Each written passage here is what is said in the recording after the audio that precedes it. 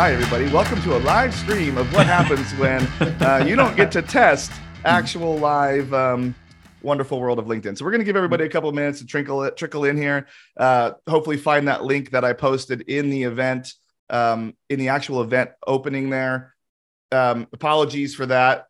I had a feeling this was going to kind of happen here just because it's kind of a roundabout way. You have to put like keys in and everything, and you're not allowed to link your Zoom to your LinkedIn until this lobby actually opens. So I'm going to jump around and just put a couple of links in for folks if you haven't found it. So how are you guys doing? While we're letting everybody come in, let's just talk about the day, so that way we can get the fun, easy stuff, out of the way before we get to the meat and the bones. While we give people the time to find my wonderful world of new links. We got 13 people in here so far. We're shooting for 3,000, but we'll see how close we get to that number. How's your guys' week been? It is Wednesday. It's a little nuts in my end of the world. Like a lot of things going on in Spec, personal life. So my wife is a filmmaker. So from time to time, she'll go down to LA. She specializes in these small budget films that feature lots of women and people of color. So she's gone for 5 days on shoot. So I'm CEO of Spec and also solo, dog dad. And that's always a very special period of time where I'm in and out of the office, taking care of these runs and coordinating all that. Has she had any sort of issues with the writer's strike going on down here? That's a pretty big deal. We're at day 50 right now. Yeah. So all of the writing part of her work's had to stop. And even this shoot that she's going on, they're literally going down because SAG, the Screen Actors Guild, is talking about potentially a strike at the end of the month. So we need to get all this in the can before the actor strike might potentially happen. Otherwise, this whole project goes off the rails. So it's a little nuts in Hollywood right now. Yeah, it's living down here. I got a lot of friends that are obviously working in that industry, and it's been interesting because they had a lot of scripts done in that, and so that's been a thing. So they can shoot those. However, any sort of rewrites and stuff that happen, they can't really shoot those. So they can't change the script, which is because then you're rewriting and that's kind of gnarly. So what I think is going to happen is there's going to be a little bit of time where we have a bunch of reality TV. It's going to be different than the last time when they did it about 15 years ago. It's just going to be a ton of reality TV that's going to be happening. So that'll be very fun for people that like that, but not a lot of fun for people like me that like really good scripted television. I just wish that they would just pay the damn writers. They're making tons of money. We see these. I know Hollywood accounting is a big thing down here where they make every film make it look like it's losing money, but the studios do make money, and they'll find a way to make more money. We're shoving advertising into everything on all these films, so just do more of that. Yeah, there's been this this interesting thing. It's we'll save a bunch of money by having a writer, director, producer multi-hat. It's but what you've actually done is you've put someone vital on your staff who's a member of 3 different labor unions, right? So you have to have all the stars and moon align in order for them to actually be able to work. So I think some productions are running into that problem in a pretty big way. Absolutely. And then Patrick, how are you doing before we jump in here? Pretty good, man. Pretty good. Just working with customers and occasionally trying to get around to golfing. Yeah, I'm playing on Monday again, and I'm playing on next Sunday the 2nd up in Oregon when I go see. Oh, nice. Yeah, so I'll be good golfing with my brother on that Sunday up there. Did you get a new set of clubs yet? I didn't. I need to go get them refitted because I am 9 feet tall and I have to hunch over when I hit. But I played a couple of weeks ago and I shot pretty well with those clubs. I think it's because I've been playing more, which I'm really enjoying. But I still like my sweet spot of playing 9. But it's just hard to get other people that want, because everybody else wants to play 18 and I want to play 9. But because I like to hit the clubhouse. You just hit the clubhouse while they play the second 9. That's not a bad call. I'll see you guys afterwards, and I'll be a little different shape when you come in. So I think what we can do here is we're starting to get a decent amount of people trickling in. So let's jump into some of the content. We will kind of start with some of your guys' backgrounds to give a couple more minutes of trickle in before we get into the meat and bones. And one of the things that I even wanted to do this today was I wanted to bring you guys in to talk about Spec specifically. And we're going to kind of drop this banner down a little bit here so we can see each other in a little larger fashion. But I wanted to talk to you guys specifically about your product and what it does. And orchestration is currently a word that we're hearing a lot. And in this industry, we are no strangers to buzzwords and what those things are. Everybody says they had machine learning. Everybody said they had AI, and AI is back. But orchestration is a newer word that people are talking about. And I was just at a conference last week in Nashville, and there was two different main stage presentations where they mentioned orchestration. And I think that there was a lot of confusion as to what that is and what that means. And I think you guys are one of the leaders in this space, specifically in what you do in this fraud, in chargebacks, payments, and customer journey. So I wanted to have you guys here to talk about your product specifically and have me ask you what I think it means and what it does, and then just kind of clear the air on the differences there. And hopefully some folks in the audience that might be watching this stream would have a pretty good idea coming away from this, maybe a clearer picture of what it is, to say, and have those aha moments. So I want to start with you guys, Nate and Patrick. You guys each introduce yourselves in the order that you would choose to. Go over your history, if we could, real briefly here, and then we will dive into specifically what Spec is and what it does. And I will start asking some questions about that. So how does that sound, guys? Sounds great. Yeah. Patrick, I'm gonna let you kick it off. All right. I'm Patrick Chen, co-founder and COO at Spec. Been working in startups for, probably 15 years now. Just always found myself at the, meeting point of business and technology problems. And this, what we get to talk about today, I think is, kind of at the intersection of a business and technology problem. So super stoked to be, chatting with you and your listeners about that. Worked at Threat Metrics, where I met Nate. Yeah. We went to eBay to do a big payments initiative with eBay. And then I went to Payrix to help build out their onboarding and transaction monitoring product. And then we decided to found Spec because we just faced the same type of problem everywhere we went. Yeah. All right. Awesome. Yeah. And I'll take over from Patrick. Yeah. So Nate Carl, co-founder, CEO here at Spec. Like Patrick, been in the tech industry since I think 2007, 2008. It's been, really got things kicking off for me, I think, during my time at Akamai, where we were doing initial deployment of security services at the edge. So like joined when that was like $0 in revenue, went to about 300 million by the time I left. It was this amazing business of how do we take things that used to live in boxes or like, in systems that are deep inside of data centers, how do we pull those out? We solve these problems on the internet. And then eventually went to Threat Metrics, where it ran the global engagement team. So just think about the pre-sales, implementation, post-sales, and the analysts at Threat who were helping some of the biggest brands in the world build their fraud stacks and solve evolving problems related to Threat Metrics and kind of beyond. And then ultimately went with Patrick over to we went to eBay together to effectively build a ton of different risk products from the ground up as we were displacing PayPal, who used to be taking care of all that for eBay with Adyen, which is this amazing experience of what could you do when you're kind of bolting on this $2 billion payments business. So you effectively have this blank check to build as much risk product as you can, as quickly as you can.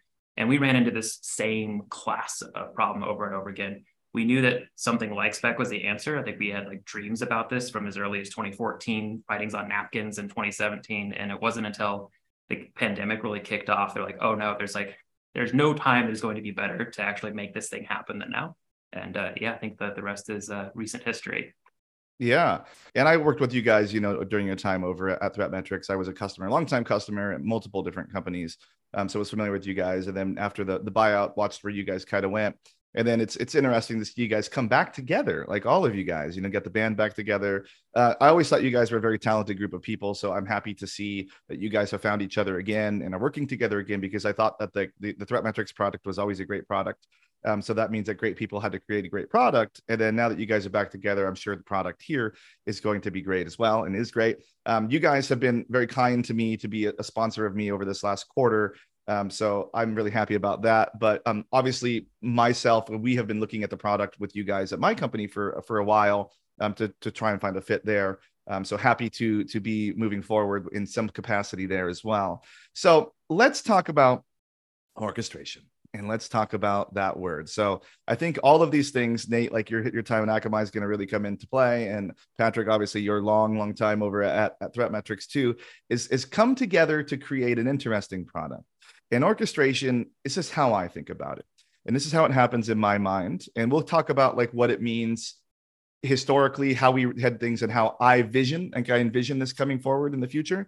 But orchestration to me is what we would think of as a payment gateway, but for everything else. So payment gateways included, but for fraud tools. So I would, and this is going to be the wrong word, but I would essentially integrate to you guys. And then when I integrate to you guys, I have a marketplace or a connector to all of these other tools and partners that you guys might have, as well as partners that you don't have, but that I want, that you could connect to. So I only have to connect to you. And then from there, I get all of these things. And for me, in my head, since I do this job every day, and I have changes in my threats that happen every single day, is the cool thing that I think about for me is if I had that right now, and all of a sudden my team launched a whole new product that required something like ID verification or email checking or something, I could just turn that on. And that's really, really, really powerful. Now, for me, in my reality of my actual world right now, one of the things that I'm thinking about the most that I could use you guys, and we'll talk about this in more detail, is historically we've run some sort of like POC with our vendors by giving them historical data. They crunch the numbers. And they said, this is what we could have done. This is what you're at, and blah, blah, blah. And you find a win. But there's no time and no better way to run a POC than doing it on live data. And with you guys, I envision in my head that I would be able to select like 3 vendors from this type. Like there's email verifications, there's IDV, there's fraud, there's chargebacks, there's payment processors. And I would be able to side by side compare those literally by just checking those things on. So this is what's happening in my head. So if you guys could talk about that, and we'll talk about how it integrates to you, to how we get to you. But does that make any sense? It does, but like this is, so I'm like a long time like Dungeons and Dragons nerd, right? So like run tables, do all this stuff like that, and players will have ideas, and like the key word is always yes and, right? It's just like yes and, right? So I think a lot of people use the word orchestration, even the way that you're using it now, it sounds a lot like, oh yeah, this is API calls and workflows, right? Which is like, it is a part of orchestration. Like you blow this thing out bigger to what orchestration actually is like. So there's like a big crunchy definition of orchestration that you can look up on Wikipedia. But like the way that we think about this, we talk about this is, orchestration is the practice of activating data in real time. So having to integrate an API, having to manage through these workflows is one piece of it. The bigger sense comes from like, if you think about all the internal projects that your team does. So are you sourcing new data out of the customer journey or out of their interactions? Are you implementing vendors like you're talking about? Are you connecting your backend tools? Are you changing the way that you would like reshape a customer journey based off of all of these data points? These are all orchestration projects. Historically, you're going to give these all to your internal software developers to do. That ends up on their backlog. Our approach and our approach to orchestration is holistic. It is all of it, from data collection to organizing how you connect to all your tools to how you actually shape that end user journey. So like, yes, everything that you're saying and everything that's upstream of that and downstream of that. Yeah. Yeah. Patrick. The practical application of that, Jordan, is just really, I break it down into like see, understand, and act. Right. So being able to see everything in the customer journey allows you to identify anomalies, right? So are people doing inventory abuse? Are there actors that are doing account takeover, like automated attacks? Identifying that is, the first part. And the understanding by seeing how they progress through your site, how they're doing that, potentially why they're doing that is the second piece. And then finally, once you identify there's a problem, you understand the MO, you can take action much faster. And that's what we mean by orchestration. That's the yes and. It's not just connecting to an IDV solution. It's not just seeing a session replay. It's like the whole entire flow of all of that data seamlessly working together in service of you and what your team's trying to do. Excellent. So historically, when we would go through our fraud processes, for example, we would have a long drawn out process where we would be looking at the different types of tools in the marketplace. So if we wanted something that was more automated, more hands-on, more rules-based, more AI-based, we would go through this long drawn out process and pick a tool. And then we would kind of be married to that tool for a while. So usually there's a longer development process of putting some sort of JavaScript on checkout pages. And that's kind of where we started, was we always kind of put them on the checkout page. And then we kind of moved more towards putting some stuff up on like the login pages, sometimes on account create, sometimes on like gift card checking and all those things. But there was always a spot that we had to pick, and then we had to deploy something, and then we had to like do some sort of API call to you guys, JSON, XML, whatever it may be, to send you guys information so that they could actually make the determination on what we do, whether that be score based, whether that be like decision based, whatever the result might be. A lot of the problems that came with that was like you would kind of get, like I said, married to those solutions because it's difficult to do any sort of integration to that. And on top of that, like what you guys were just talking about, is you only get that data when the customer actually does that action. So if the customer doesn't do that specific action, you don't get that data. You don't get anything. They could have been hovering around. They could have been hanging around. They could have been trying to exploit it. And if they didn't click like that checkout button, for example, that session might have not existed to you guys unless you had another check earlier. So a lot of these problems is like we would see things happen that were at a point that wasn't necessarily where we had put this fraud tool that we just spent 18 months developing. And then we would find exploits. Like a great example is like we had a recent spat of card testing against our site, and there's a lot that we can do, and there's a lot that we did do. So like nothing was wrong there, but it just was something that was happening. And we had wanted like to put something there, but we didn't want to put any friction in there. Like we didn't want to put too much friction in there. So it would have been nice if we could have just jumped in and secured that endpoint with an additional product quickly if we wanted to, instead of having to do a whole actual process where we actually are now working on putting a whole new call to our existing fraud tool even earlier in the process than we had initially wanted to, because we don't want to run into a lot of friction. Like our false positives we care about, but it's just something that like it's taking time now. We have to scope out the size of the project. We have to get developers involved. We have to bump their projects and then do a whole new deployment. When I think with what you guys are doing is changing how we can approach doing that piece, but as well as looking at all the noise. So like a website like it's as busy as mine gets, like 46 million unique sessions on it a month. And we don't like, of what logs in is still in the millions, but it's like 70% of that, is just, we saw them on there. We know they're not bots. They're doing something. They're browsing through products. They're looking at things. They might be scraping data. You don't know, but they're doing something. And you guys kind of give us the visibility into that by the way that you integrate, the way that we would connect to you. So let's talk about how we as merchants would connect to you guys in a different fashion that's different than how we would traditionally do this. And then what the byproduct of that is, if we could. Totally. Yeah. And you're talking about setting up a new checkpoint earlier in the customer journey with new data flowing to it. Man, that sounds like an orchestration project, right? Like at its core, it's another orchestration project. So, and that's the core of it. It is, if you think about how your site would operate on the internet, if no one visited it, like 0 people, if it was just like cold, right? Nothing would happen, right? It's the visits, it's the views, it's the interaction that really trigger everything off.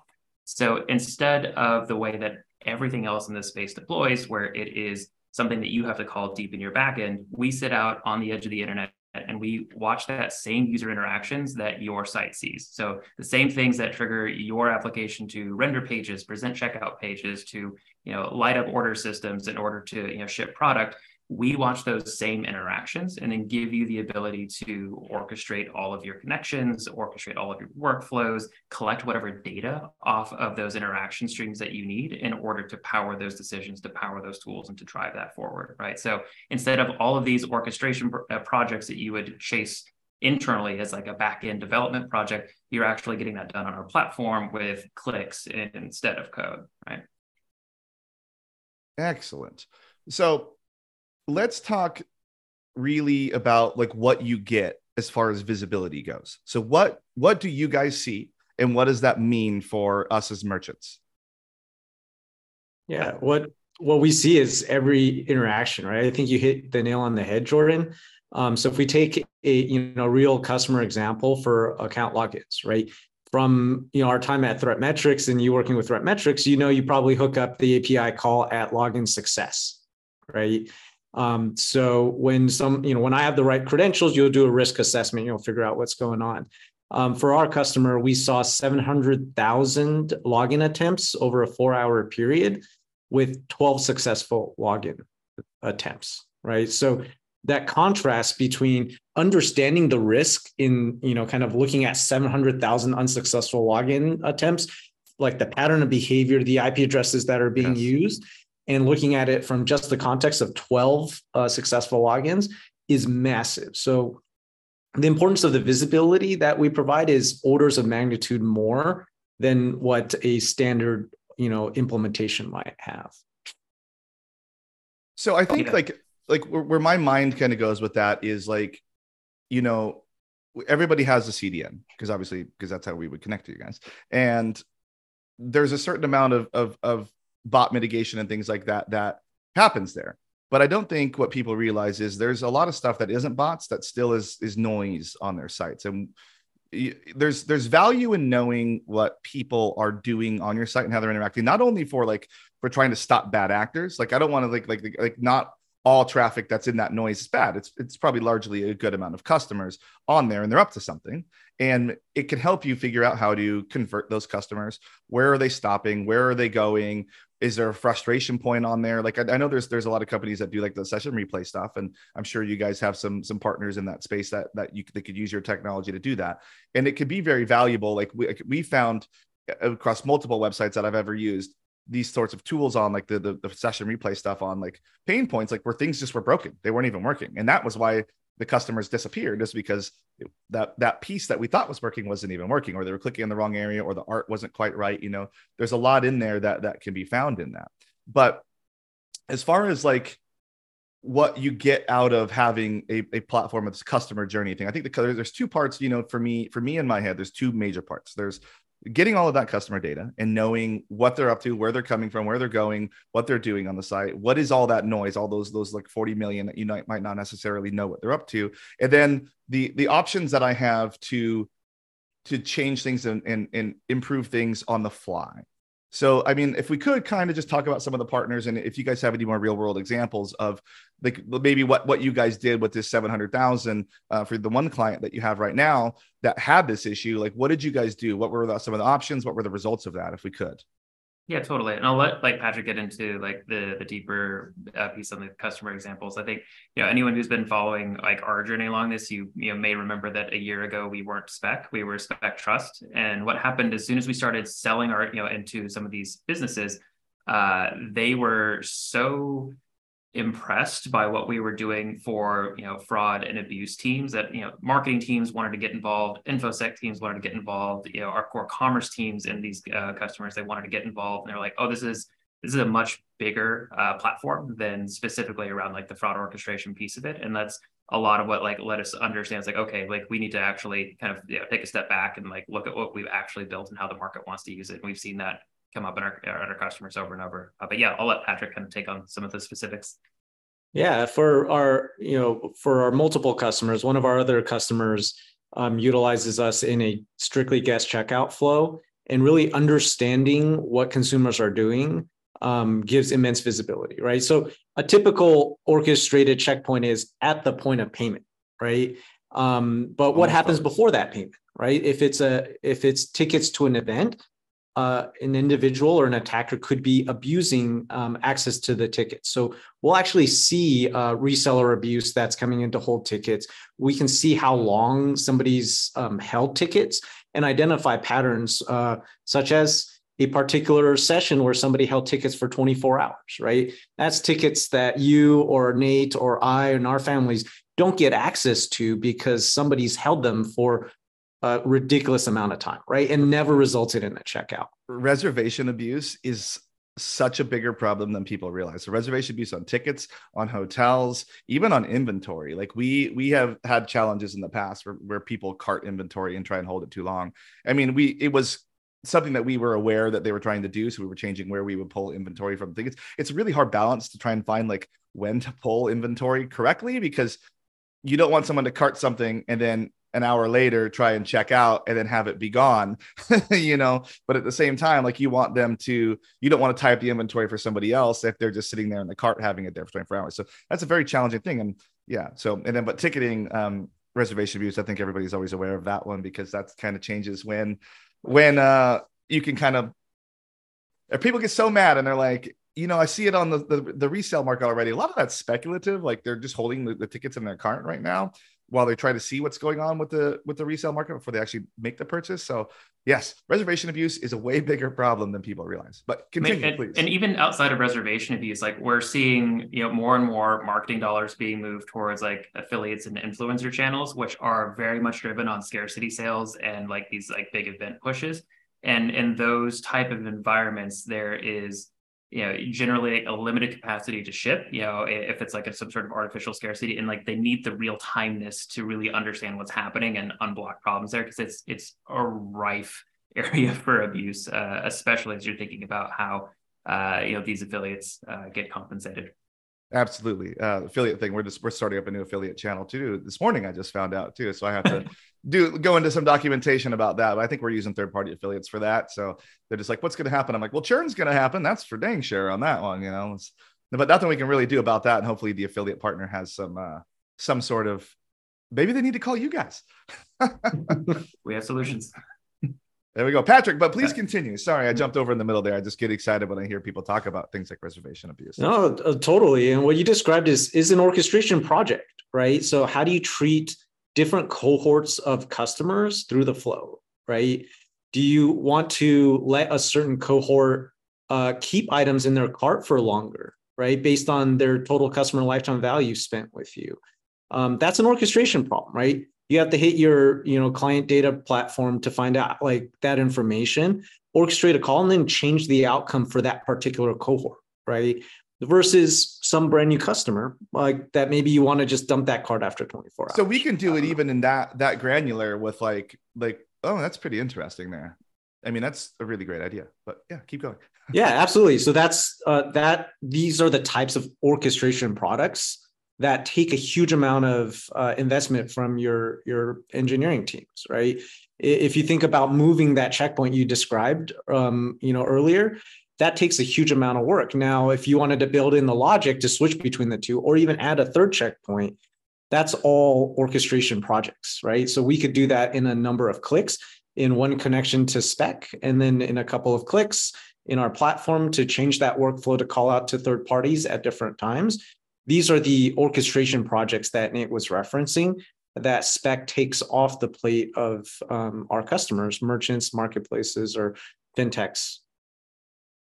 And we can use like completely custom like APIs too, like stuff that you guys might not even be official partners with too, right? You guys want to talk about your little open API situation a little bit?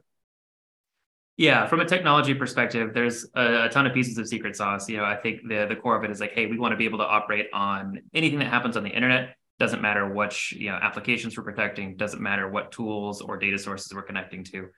So the way that Spec works is we don't have these like hard-coded connectors in the back to specific partners. We can literally move data from anywhere to anywhere. If it's a REST API, we can effectively move it across. So our customers typically will show up. They have this big backlog of orchestration projects. We identify who the different tools and endpoints.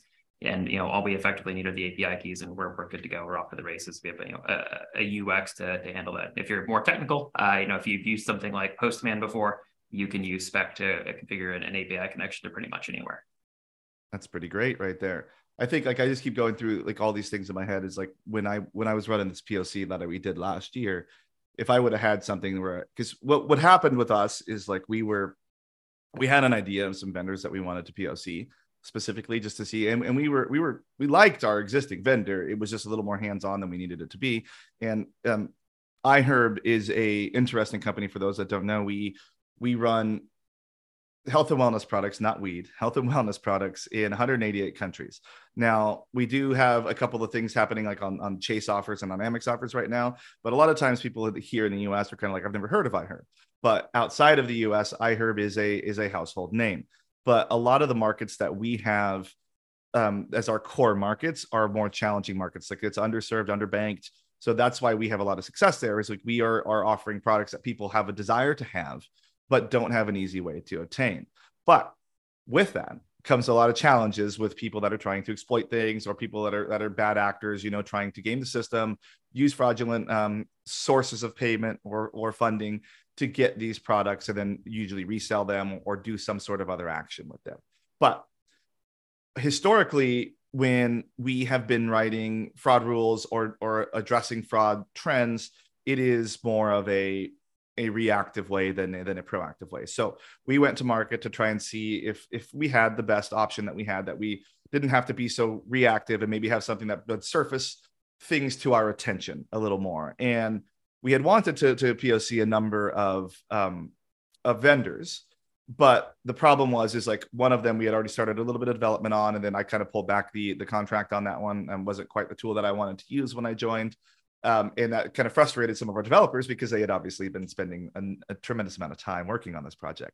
And then, so one of the other ones, we were a little further down the road, so we were moving forward with that. But the third one that I really, really, really wanted to see how they did, we were not able to finish the test on that because of the Ukraine and Russia conflict happening, where we were heavily in the Russian market. It's no secret. We talked about it many a times in a lot of our press and everything. So we had to stop doing business with this country, which then obviously had a financial harm to our business as an overall situation. And we had to adjust to that. Now we're coming out of this very well. Like anybody could see in press releases, iHerb's having a good time now. But at the time, like we had to evaluate what's the projects we were working on.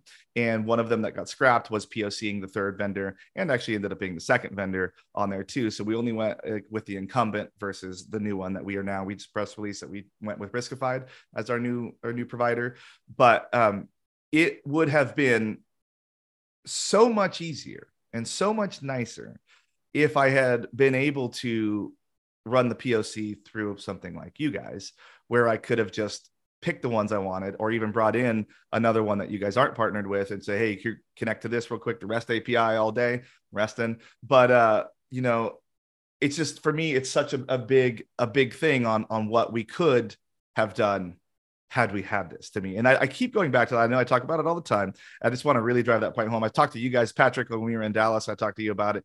It's just such a game changer for how we evaluate solutions. And I think that, like, for years, like I've used the big boys at other companies for years. And some of the reasons that we stay with the big boys is because it's so difficult to change anything. And it's just like, we can't try these new technologies, and we hope that they will develop these new technologies. And they often try in some sort of capacity to develop these technologies. But sometimes I just want to try the new hotness just to see if I could get a lift. Like when we switched from our last tool, which was great, by the way, it was just more hands-on than we needed it to be, but it has completely revolutionized how we have been approaching fraud fighting at this company, and has made especially our markets where we were more critical about, we have been way more accepting of those customers, and way more people are getting their products based on the additional technology that we get and using these new emerging technologies. So I put a ton in there, guys.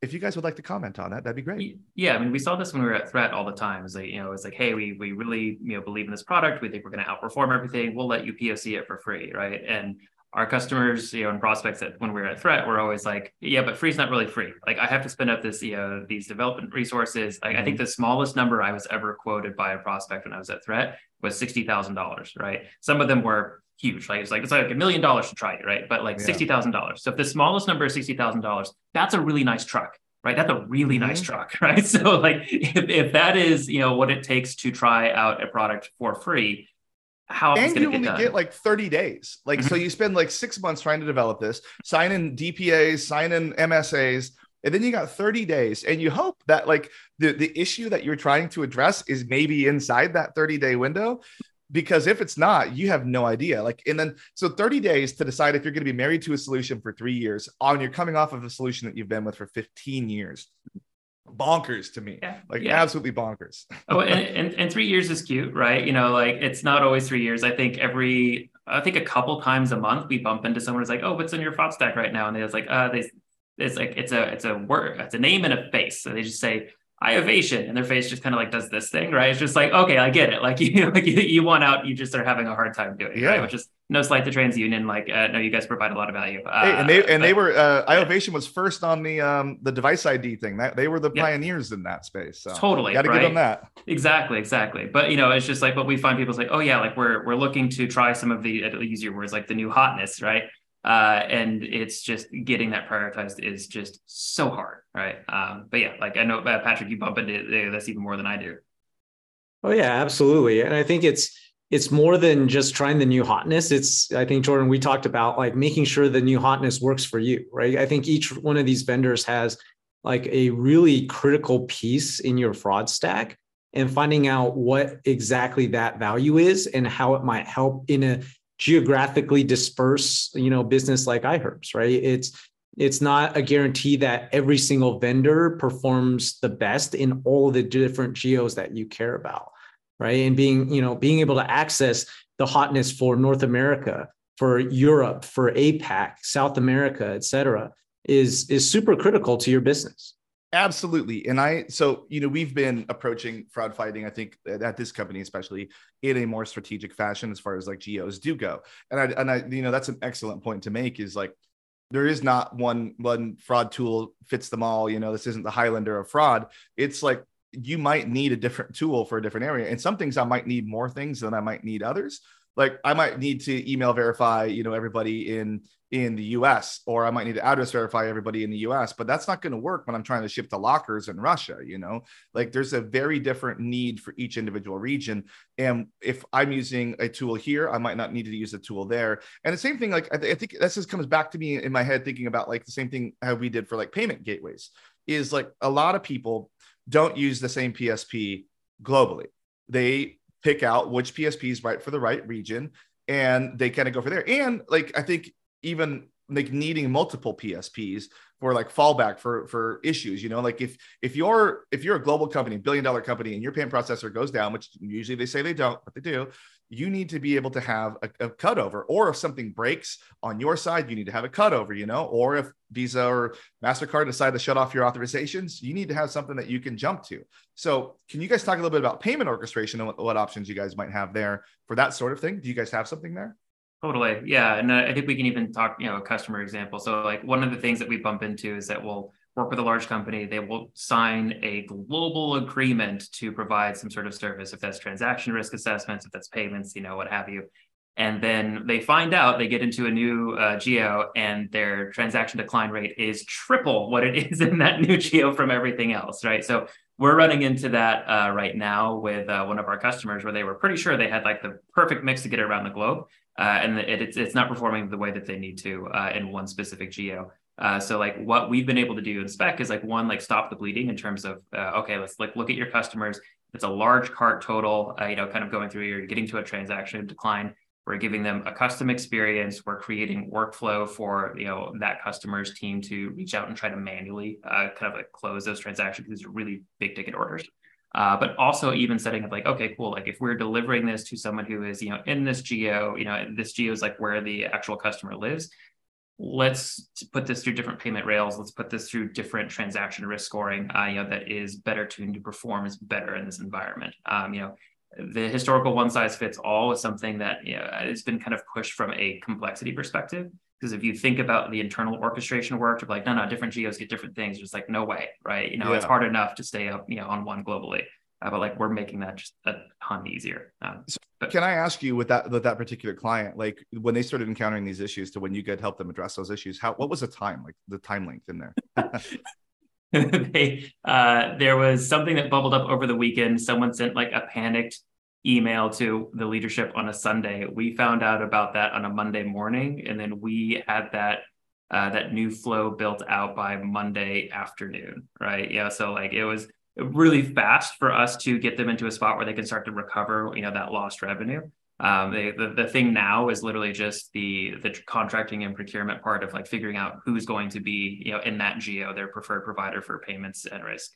Yeah, that's why I think everybody should maybe start looking. It used to be like kind of taboo to have more than one like payment processor. Like it was just like, that's kind of cheating. It's kind of unfair. But like now it's so critical is to be up and to be able to take a payment that you almost can't afford to not have multiple payment processors, you know, especially if you're a global business, like where you're really diversified. Like things change geopolitically, as I know at this business, like literally overnight. And then you can't do business there tomorrow. So you have to be able to figure out what you're going to do, where you're going to go next, and how you're going to change some of that up. So yeah, Jordan, let me ask you a question. If you needed to get all your payment processors of choice around the globe hooked up, how long do you think that would take for a business the scale of iHerb? The business the scale of iHerb, 18 months probably. I mean, I think we could probably do, if we really put all hands on deck, we could probably do it in probably like 9 to 10, maybe even 11 months. But it's all the work that comes before. I mean, payment processing is a serious situation. Yeah. I mean, it's how we make our money. And like, I know the percentages of my business that go through like credit cards, for example. Like we take 39 different payment methods here. So like basically if you're in any geography that has a preferred payment method, like we probably take it most likely, but hooking all of those things in can be challenging sometimes because not everything hooks into our PSP exactly. So some of those we have to do direct connections and those take time, but to switch our actual payment processing would take a very, very, very long time because we have to go to market, do the RFP. We have to do the contract. We have to do a ton of PII situations. We have to figure out how it's going to work on tokenization, how it's going to work on authorizations, how we're going to do card updaters, all these things. How are we going to do the actual integration? Are we doing a custom actual checkout flow in our actual page? Are we doing a hosted payments page? Are we fully doing a redirect? Which some geos need a redirect, you know, not all of them. Like you can't, hopefully nobody's saying, oh, you don't want to do a redirect. Some actually expect a redirect. So you got to do it that way. But it can be a lot of work. By the time we actually go live with testing, even it's probably going to be several months down the road. And then if the test goes into successful, we're probably at least a year on a minimum out of there, you know, and like that's frightening to me if I was to have one, you know, like what happens if it breaks? What happens if we get shut off? You know, like what happens if they go out of business? Like, thankfully, we have multiple ones because we have a lot of merchant of record processing in other territories like South America, you know, where like we don't necessarily have an entity. So we have to use merchant of record processing there. But it's something that we are constantly looking at. I think people underestimate the cost of payments at their business. I think they just kind of take for granted, like, oh, we have a solution that's working. So we think, and it's working in all these, but they don't really drill down into the fees as much as they should be. They don't look at like what the tech stack is. They don't look at the connections and the partners. Like you might not have the most popular payment method in Singapore. You know, you might not have the right payment method at all in Singapore, or now, you know, in Brazil is a great example. Was historically, like it's always been like boletos and then a little bit of credit cards mixed in. And then almost overnight, like I think it was in 2021, they started Pix by the government, you know, and like I actually just recorded an episode yesterday about faster payments. It's going to be coming out in a couple of weeks. And we talk about Pix, and like that went to like 83% adoption in like a month. And if you didn't have Pix, like you were kind of going to be dead in the water pretty soon. And these are things that I think is like, we always are talking about faster and how can we react to everything faster. And in fraud specifically, everybody that's listening to this has known an issue has popped up overnight that you needed to address.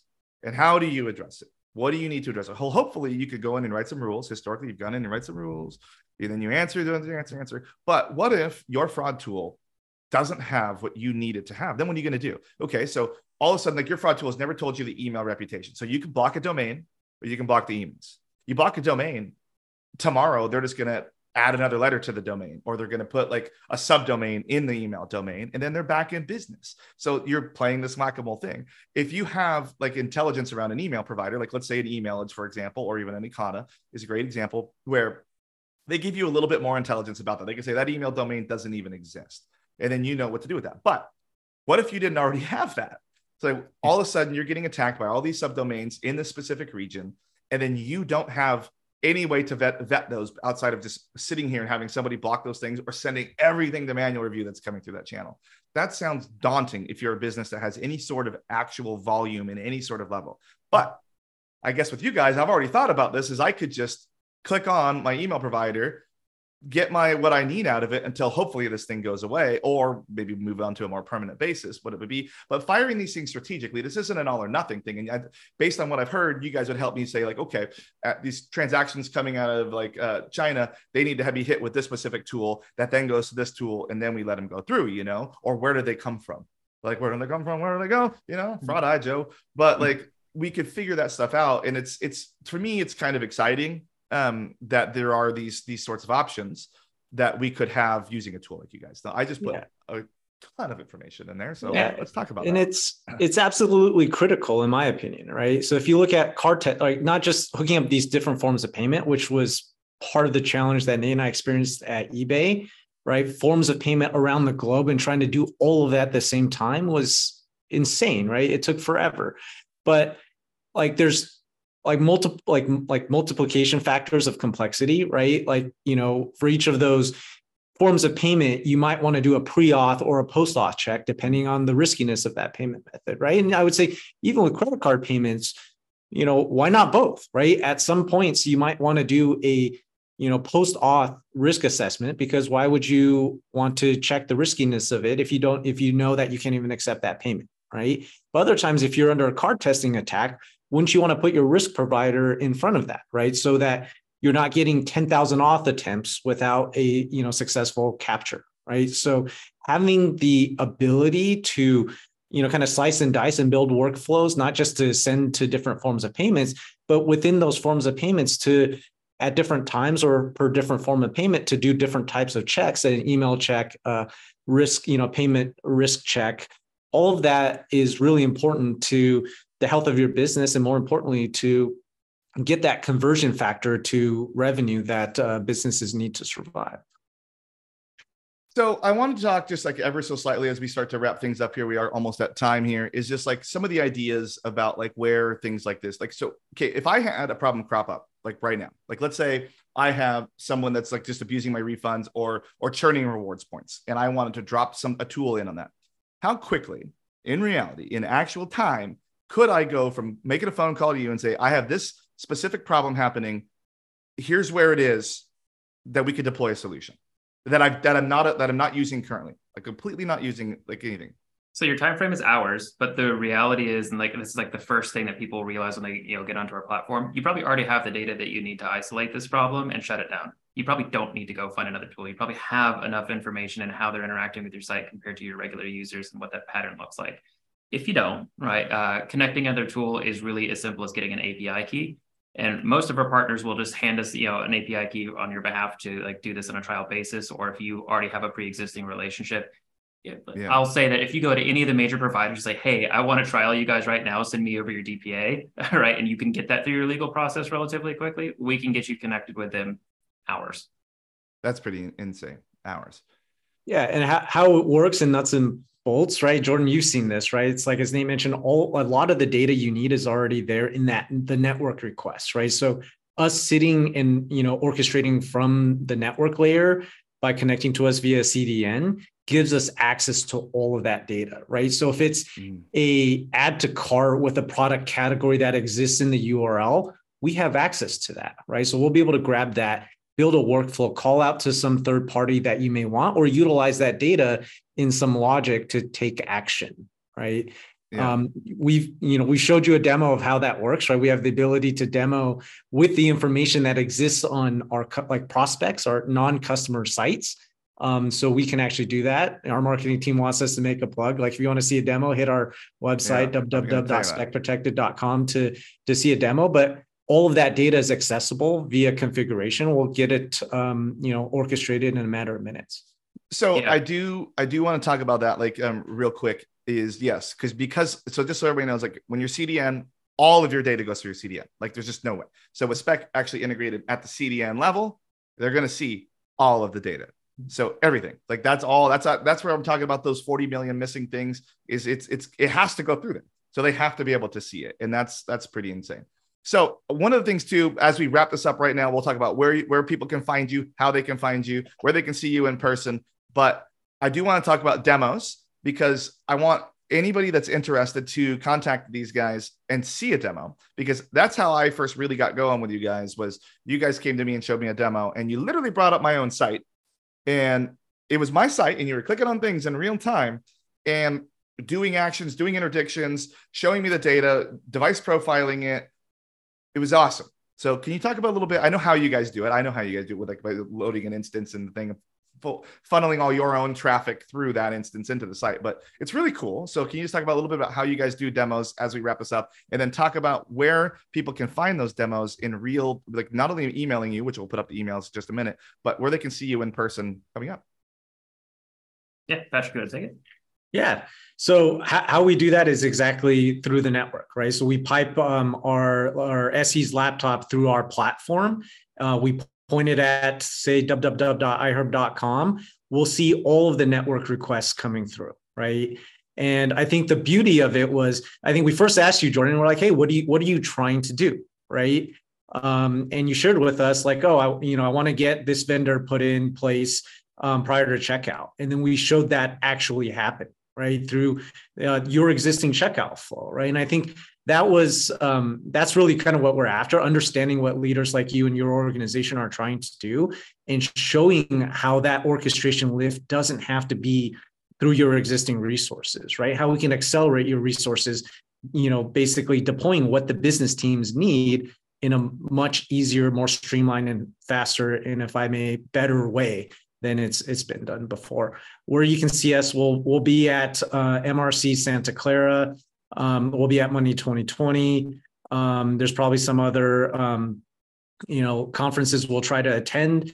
We'll be sponsoring other, probably Fraud Boxer in Q4. We'll have other sponsorship opportunities and webinars coming up as well. And then, as always, like hitting our website, you can request a demo, and we'll connect with you in real time. So like the inside secret line, just for the people who are here and watching this, we do hold a number of these like private roundtable fraud fighter dinners regionally from time to time. Like please reach out to Patrick or I, and we'll let you know when the next one's happening in your area. Everybody, I really encourage you to get the demo. Like just make the phone call and make the demo just to see what the new hotness looks like. It's kind of fun. It's really, really, really fun. They're great people just to talk to. They're great people to go to dinner with. So join any of those little roundtable dinner things that might be happening regionally in your area. But like they said, www.spec protected. I am going to put up a slide at the end of this where I'm going to leave up until the live stream on LinkedIn actually catches up to where we are, because I believe it's a little bit behind right now. So I'm just going to put that up as we sign out of here. And then everybody will I'll leave it all going, leave it live just to make sure. Because like I said, everybody, thank you for bearing with me. This was the very, very, very first live stream of all time that I've done. So I've been a part of other ones, but usually it's more of a webinar capacity, not live on LinkedIn. They click out. I wanted it to be live on LinkedIn so other people could see it, find it, all of our friends. I want to thank you guys for first of all, being the sponsor of Fraud Boxer for all of Q2. That was really, really nice. I hope you guys got what you needed out of that. I'll see you guys in Q4 again for that one. But I want to thank you again for giving me all of the time that it took to put this together, all the notes, giving me your time. I know you guys are busy people. You do have a business to run, and it's a cool business. I hope to see you guys at these conferences. I'm going to try and get it out to Money 2020. I'm going to try and get to MRC Santa Clara. But I will put up all of the information in any sort of post thing that I do. I'll probably put this audio up as an episode on the thing as well. And then I'll try and put the video up, depending on if LinkedIn lets me, as a post on there too, so people can actually watch. So yeah, thanks again, guys. Perfect. Thanks, Jordan. It was a pleasure being on. Thanks for having us, man. It's been fun. Yeah, it's been a pleasure of mine, guys. Go ahead and just you guys leave. I'm going to leave this on until I see it catch up over here, because I don't know what's happening. And right now, I'm going to go ahead and share our wonderful little banner. If it gives me a second over here to move this, I need to make it full screen. Actually, this is happening in real time. Everybody, this is proof that we are live right now. We are live. It's full screen over here. I got to go around the mic on there. And let's see. Let's get the right one. I believe this one has our. Let me just double check here. See, live, guys, live.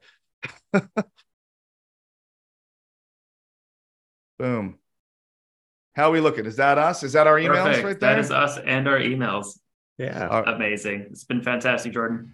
All right, guys. Well, thanks again for joining. You guys are more than welcome to drop, and I will just leave this going for the time being. Awesome. Perfect. Thanks, Jordan.